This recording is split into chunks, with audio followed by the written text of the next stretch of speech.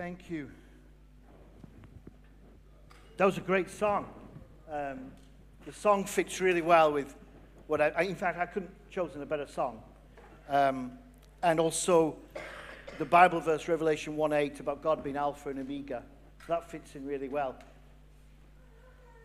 It's great and privilege to come and speak with you. Before I launch in, let me just read some scripture. If you've got your Bibles, if it's in paper form, great. If you're on tablet, phone, or whatever, great too. Joel. It's in the Old Testament, minor prophet, short book. I'll just read a few verses. The word of the Lord that came to Joel, son of Bethuel. Hear this, you elders. Listen, all who live in the land. Has anything like this ever happened in your days or in the days of your forefathers? Tell it to your children. Let your children tell it to their children, and their children to the next generation. What the locust swarm has left, the great locusts have eaten. Chapter 2. Blow the trumpet in Zion. Sound the alarm on my holy hill. Let all who live in the land tremble, for the day of the Lord is coming. Do you want another couple of verses? Okay. Blow the trumpet in Zion. Declare a holy fast. Call a sacred assembly. Gather the people. Consecrate the assembly. I will repay you for the years the locusts have eaten, the great locust and the young locust. And afterwards, I will pour out my spirit on all people, and your sons and daughters will prophesy, and your old men will dream dreams, and your young men will see visions, and even on my servants, both men and women, I will pour out my spirit in those days. Everyone who calls on the name of the Lord will be saved. Gets to the very end, and you will know that I, the Lord your God, dwells with you. The Lord dwells in Zion. So thank you. A couple of weeks ago, I was in a church that's you know quite well if you're a partner of DCC. I was with New Life Family Church in a small little village called Titansor, which I wouldn't even know how to get there without a G-Maps thing, but I was there. It was great. You know them. You know Pastor Felicia and Matthew, don't you? They've probably been here, and I know your team go over there and help this church, and it's a great church.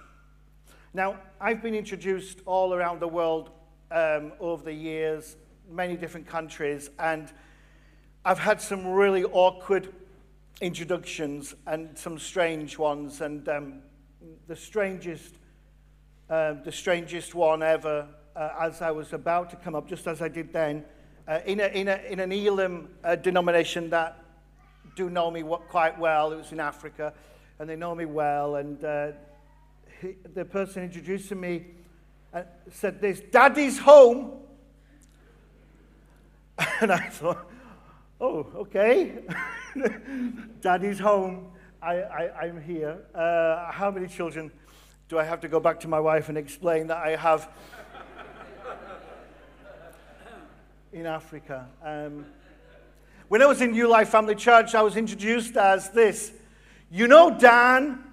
Dan's such a great preacher. You know, he comes sometimes to us. He's a great preacher, isn't he? We love Dan. Well, this is his dad. We love Dan. Dan is a good... Are you Dan's dad? Yeah. Oh, we love Dan. Dan's great. Dan's such a great man. We love it when Dan comes. Are you his dad? Yeah. And I was, at that moment, so grateful that my son was so helpful to the introduction of who I was. We moved into the service. It was a great service, and at the end of the service, the whole church gathered to the front, as they just gathered around this 15-year-old girl who was going in for a leg operation. And I was observing, and it just seemed that this church absolutely valued, treasured this 15-year-old girl. They really wanted the operation to go well. They wanted God to heal, bless, fix her. I came out of the church and I went to my car to take Pastor Felicia back home. And a 21-year-old girl came running out of the church to get into her car. And I looked at her and thought, you look like you're 14, but you're driving a car. But that's more about me than it's about you. And she says, Felicia, I just want to offer myself to work with young people, work with the children. I'm here, I'm available. And Felicia was really excited because someone like this young lady had come forward. I go home, I have lunch. Round the table I have 5 of the 6 children, and they all talk comfortably about the church and about the Lord.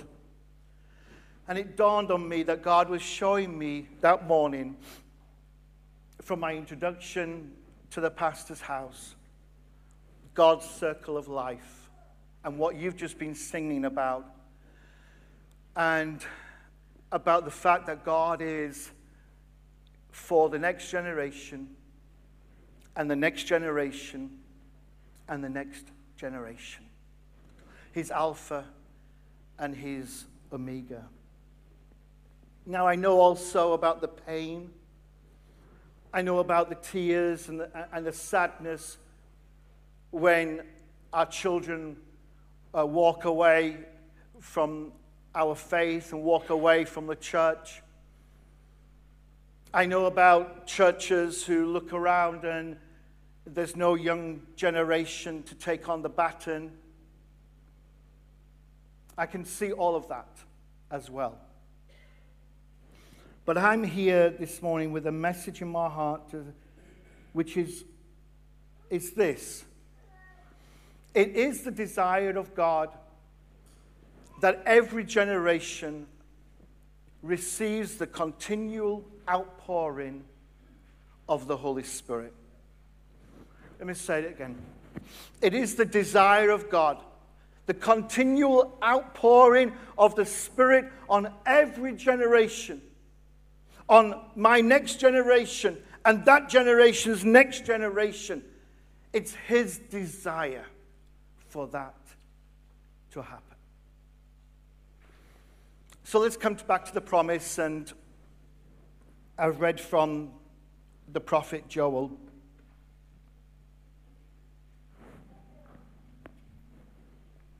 We don't know much about him.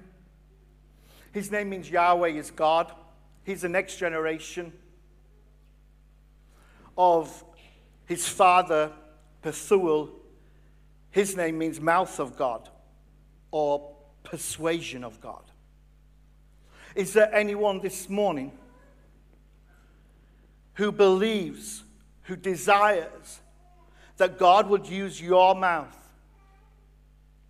and your influence and your persuasion, that the next generation of you, that you influence people who are younger than you, so that when you die, they carry on with the baton and run and become and are the followers, the men and the women of God that you are today?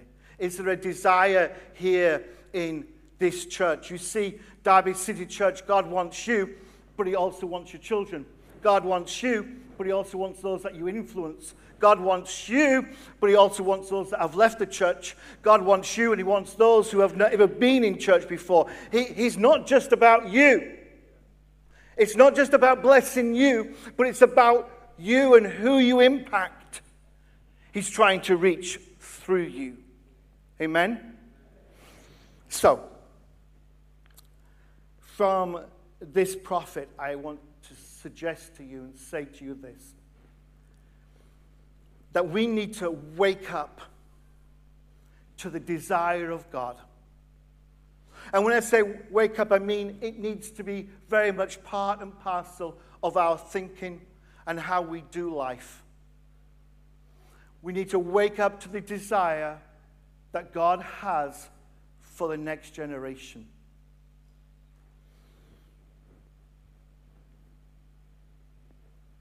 Blow the trumpet. Awaken. Wake up, Joel will say. He starts by saying this: has anything happened like this in our generation? Do you know? Ask around. Has anything taken place like this? Tell your children. Tell your children's children. And then tell them to tell that next generation. I mean, Joel is wanting to know that everybody is understanding that what they are going through at that moment in time is a big, big deal in the history of their nation. What it was, as you know, a national catastrophe where no one knew what to do. And it impacted their economy. The plague of locusts went right across their nation. There are times of personal crisis when you don't know what to do. There are times when a church needs renewing, doesn't know what to do. There are times like we are living in today, when you look around at our society, and the society that when you as a child grew up in is certainly not the world that you live in today. Everything seems to have changed. Some of that for the better and some of that not so. And you look around and you see the poverty. You look around and you see the hunger. You look around and see the need. You look around and see the impact that sin has caused in many spheres of our society upon people like you and me. And sometimes it leaves us thinking we don't know what to do. What do we do about the knife crime in London? What do we do about the fact that only several days ago in Nottingham? What do we do about that? Does it not leave you with this ache to say, God, what do we do? What do we do when we read, even in Uganda on the border with DRC yesterday, Friday, that 41, mainly children, mainly the next generation, the fact were killed, brutally killed. There in your news. The fact is that we live in a world now where the next generation, our children and our children's children, we're just hearing continually that their lives have been shortened. Things are taking place. You look back on the last 6 months of this year, and you just do a cursory look at the news of 2023, and you'll see the next generation being impacted by evil, seem to be an attack upon their lives, and they're losing it. And Joel comes into a national catastrophe and says, will you wake up? And he begins to target a group of people which becomes really important with a connection to the New Testament, which I'll grab a hold of in a moment. But he targets people who are drunk on wine. And he goes, wake up, you drunkards, and wail. Wake up, because though you are drunk now, you don't realize that the wine is running out and you're not going to be able to drink any more. Why? Because the harvest is gone. See, there's a group of people who are just satisfying themselves. There's a group of people who are just living content with what their life is like. And they have their blinkers are on, and they're not seeing the national situation. And Joel's shouting at them, will you please wake up? He sees this plague in terms of things that other prophets used. He says it's a day of the Lord. There's a day of the Lord coming. This is just like a wave coming in from the sea. This is just a precursor to the day of the Lord. Other prophets use a day of the Almighty, a day of God's wrath. But Joel is saying there's a day of the Lord coming, and you need to wake up. This is it. We are in it. And see the disaster, and see lives that have been crushed. See what's happening around you. This is not the day to sit at home and just enjoy your benefits from the previous. This is today a day of waking up. And Joel says this: wake up to the desire of God for the next generation. And secondly, let that desire get you ready. Get you ready. So he will say these words: even now, return to me. Even now, in this problem, return to me, says God, with fasting and weeping and mourning. And when you, as a generation, get ready and get right with God, afterwards, I will pour out my Spirit on all people, and your sons and daughters will prophesy, and your old men will dream dreams, and your young men will see visions. That's the promise, and that's the pattern.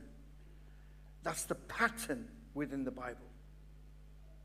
One's generation's return to God is the next generation's refreshing. Do you know how you can have a revival amongst the youth and the children in your church? Do you know how? It's simple. Return to God with fasting, weeping, and mourning. Get yourself right before God. Don't be lazy. Don't be apathetic. Be hot fire on Jesus. Be passionate. Be filled with the Spirit yourself. Walk with God. And they'll look at you and go, I want to be like you. It's that simple. When we come to the birth of the church, Peter, the leader of the church, is trying to explain what has just happened when the Holy Spirit has just come upon them. Ever tried to explain your testimony and you're just struggling with words? For him, he was struggling because he'd never had an experience like this before. But he sees the pattern, he sees the promise, and he sees the pattern, because this is 50 days after the Passover, when they are celebrating what in Peter's mind, he understands it as the great day of the Lord, because we have the cross and the resurrection.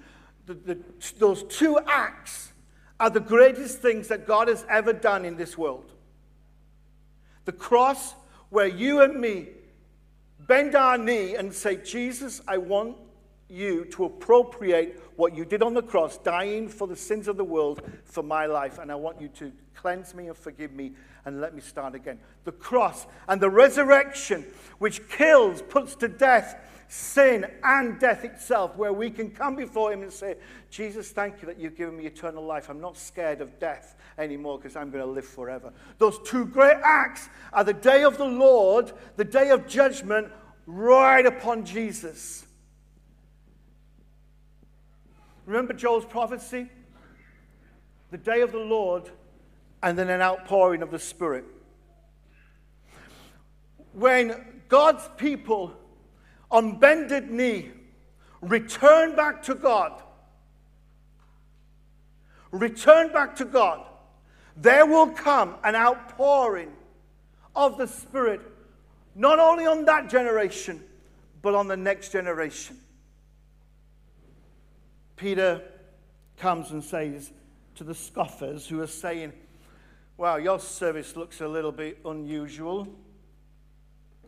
What's going on or also happening here? And they must have been mentioning the fact that they looked like they were intoxicated. And Peter says, these people are not drunk on wine. And then he starts to quote this prophecy of Joel. And the things that I've read to you, he quotes some of those things. But the thing is, with these people, with the Jews, you only say one verse and they know the whole prophecy. They know the scriptures better than anybody. And Peter begins to unravel this prophecy. And he says the same thing. In the last days, I will pour out my Spirit on all people. Your sons and daughters will prophesy. The combination of the great day of the Lord and an outpouring of the Spirit. The next generation need this generation to get right before God.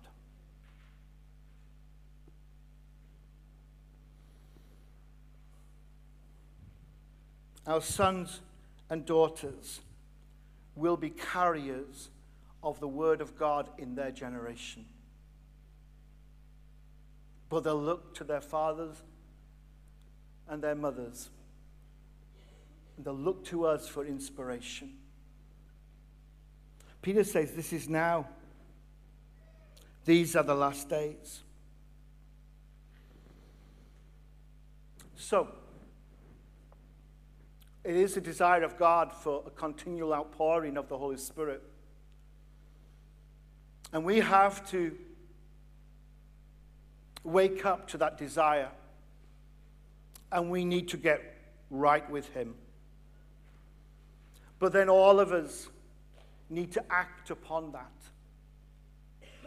We need to do something with that. So let me help you with this. No matter how old you are, there is a younger generation below you, isn't there? I mean, apart from Adria at the moment. But you won't get away with it because soon there'll be another generation. Every one of us have got a younger generation. Don't give up on them. Don't give up on them. Whoever they are. There may be your physical children, your spiritual children. There may be people that you influence. Don't walk away from them. When they dragged Stephen, the first martyr, out of the city to stone him, first martyr, Luke writes, meanwhile, they laid their clothes at the feet of a young man called Saul. A young man called Saul, one of the leading Pharisees at the time, sanctioned the death, sawed every stone, hit Stephen. Some young people, some young men and young women, they look like their life, their future is inevitable. It looks bleak. The Bible tells us how you start isn't always how you finish.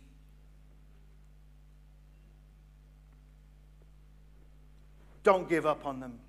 Some of you this morning have got young people. Some of you know a next generation. You're thinking, oh God, what's going to become of them?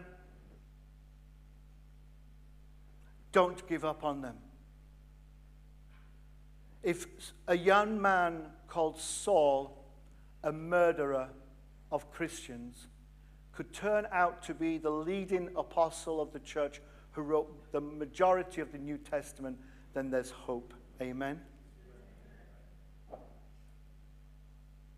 Don't give up on them. Don't let their failure consume them. Mark in his gospel writes about how when everyone had fled Jesus, there's this young man who didn't. So whenever all the disciples ran away, when the soldiers came, this young man continued to follow. We don't know who the young man was, but it's only Mark that talks about him. Mark was a mentoree of Peter. In fact, most of his gospel is believed to have come from Peter's first-hand experience. It could have been Mark himself. He follows Jesus, and then it just gets too much for him. He did really well. He did better than the 12 disciples, but it just got too much for him, and they seized him. And as they seized him, he was wearing a linen cloth, and it must have come away. He left his linen garment behind, and he runs away naked and ashamed.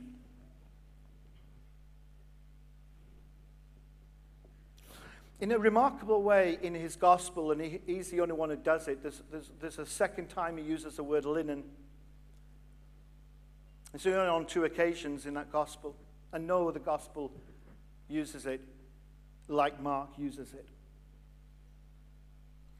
But when Joseph laid Jesus' body in the tomb, Mark writes, he wrapped around the body of Jesus a linen garment. He particularly uses the word linen. He wants us to know that this is not just cloth, this is linen cloth. And if it's his desire to show us this, that the shame of our failure, of our running away, that Jesus took it on himself and was wrapped in the shame of people like you and me, then he's done a beautiful thing. Because that's exactly what Jesus does. He takes on our failures.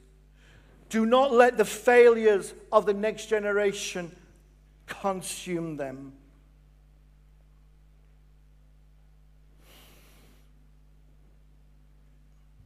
I said to you this morning, if you've got shame today, you don't have to be in the pew to carry shame. You can be in the pulpit to carry shame. You don't have to be someone who you think you're a nobody. You can be somebody really high in your profession and carry secret shame. You may have learned how to mask shame. You may have known how to be professional with your life so nobody can see it. But it's a weight within you that you carry. And I want to tell you this morning, if you carry shame, Jesus can make you whole again. He takes shame away. Don't give up on them. Don't let their failure consume them. And don't let their passion die. Don't let their vision die. Paul, the Apostle Paul, Saul Paul, was preaching a lot longer sermon than I'm preaching this morning, so be grateful. And he was preaching, and a young man fell out of the window. I mean, that was dangerous, safeguarding and all that, risk assessment, you know. Where was that window? But he fell out of the window and fell down outside the church service where Paul was. And Paul stopped the service. Paul stopped going through his message and he ran down to ground floor. And in what looks like some kind of Old Testament Elijah prophetic thing, he throws himself on this young man, full length. And he shouts back up, "Don't worry, he's alive." Young people still need older generations, spiritual parents, mothers, fathers. They need the next generation to pour everything within them into them.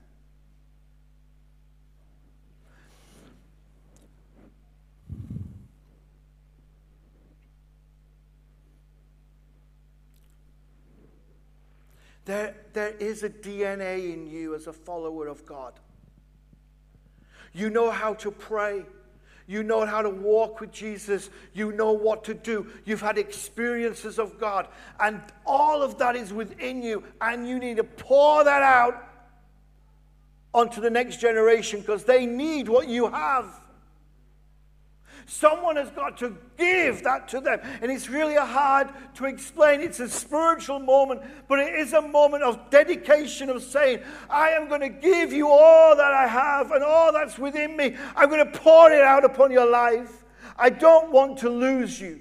I don't want you to see you walk away. I'm going to give everything into you. And for that, we need to leave our comfort zones of blessing. This is not only about you. This is not about you receiving, but it's about you giving and reaching out to that next generation.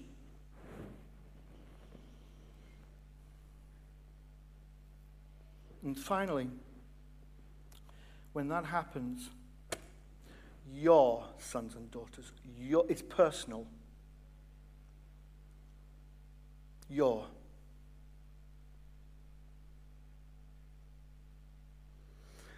In this building, there will be people with children, people with grandchildren. There'll be people that you are influencing, younger generation, influencing. Yours. This is about you. This is not about just getting you to heaven, but when you get to heaven, for you looking behind you to say, what did I do? What did I do with that generation? It's about you passing the baton on. And maybe if you are a young person today, it's about you grabbing the baton as well. Your sons and your daughters. The sons are obvious to the Jewish mind. But hold on a moment, daughters as well. And it's part of the promise of God that everybody, even daughters, you Jewish minds, where you think sons are more important than daughters. The stigmatized, those who are lowly. 2007, I was preaching in Niger, and I did an altar call for people to come forward for prayer. And a young lady came forward with a head covering. She was a Muslim. She wanted to follow Jesus. I said to her, "What's your name?" Through translation, "What's your name?" She said, my name is nothing. And I thought at first, oh, she just didn't like her name. I said, well, nothing. In the translation, no, it means nothing. It's the first time I came into the realization and understanding that around the world, people are actually given names if they're not wanted. So when I was standing with her, it was a beautiful moment as I just thought of every amazing name I could think of and said, "You're not going to..." And she showed me a little tattoo on her wrist. That's my name. It means nothing. Actually nothing. And I've seen around the world people where the fathers don't want the daughters. And fathers only want sons. And so when a daughter is born, it's a massive thing. I've seen it. So like in Mumbai, in 2011, it made the news over here. There was a name-changing ceremony. Not a naming ceremony, been to a few of them, but a name-changing ceremony. 285 girls, 285 daughters. This charity had gathered 285 girls, daughters, who had been given a name, Nakushi, which in the primary tribal language within Hindi, there's a similar name within Urdu, and it means unwanted, it means disappointment. And that was their name. And this charity had a public ceremony as these daughters came to the ceremony with braided hair and a ribbon, and they looked beautiful, and they chose their own name. Because the father that they were born had given them a despicable name. And they come to understand a heavenly Father who sees them as beautiful, precious, treasure, loved. They chose all these names. And they walked onto the stage. They were presented with a certificate. This is your name. This is who you are. Sons and daughters. And I don't know if this applies, but I know in this place there'll be people who are stigmatized because of something in the past generation. You feel lowly, you feel unwanted, you feel like you're never going to accomplish. Some of you have had words over you. You'll never do anything in this life. You'll never accomplish much. You'll always be like this. Nothing will change. And Jesus, by the outpouring of the Spirit, has promised to break that. Your sons and daughters will prophesy. They will speak the words of God. They will act the words of God in their generation now. A generation that lives supernaturally. A generation that knows God and hears God and speaks for God and acts for God. A generation that understands the song. A generation that understands Revelation 1:8. A generation that knows that not only is God Alpha and Omega, He's the beginning and the end. He encapsulates the whole of history, but that throughout history,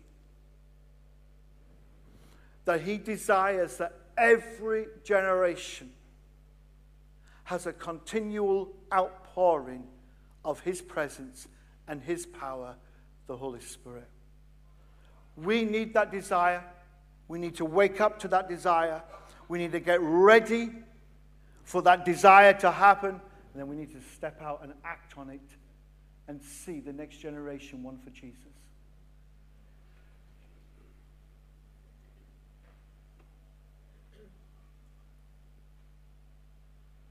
Do you agree?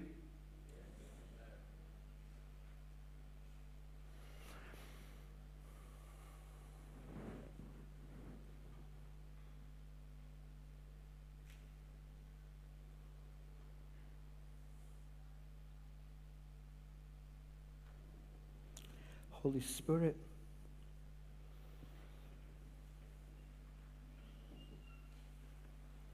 Holy Spirit,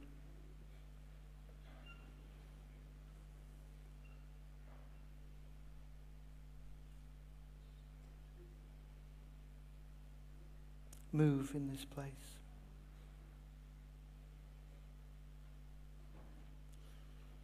Holy Spirit, wake us up to the desire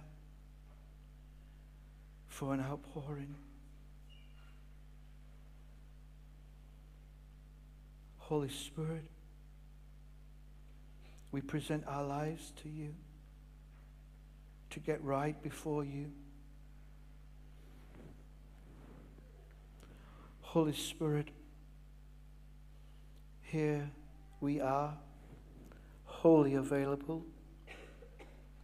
Use us, use me for the next generation.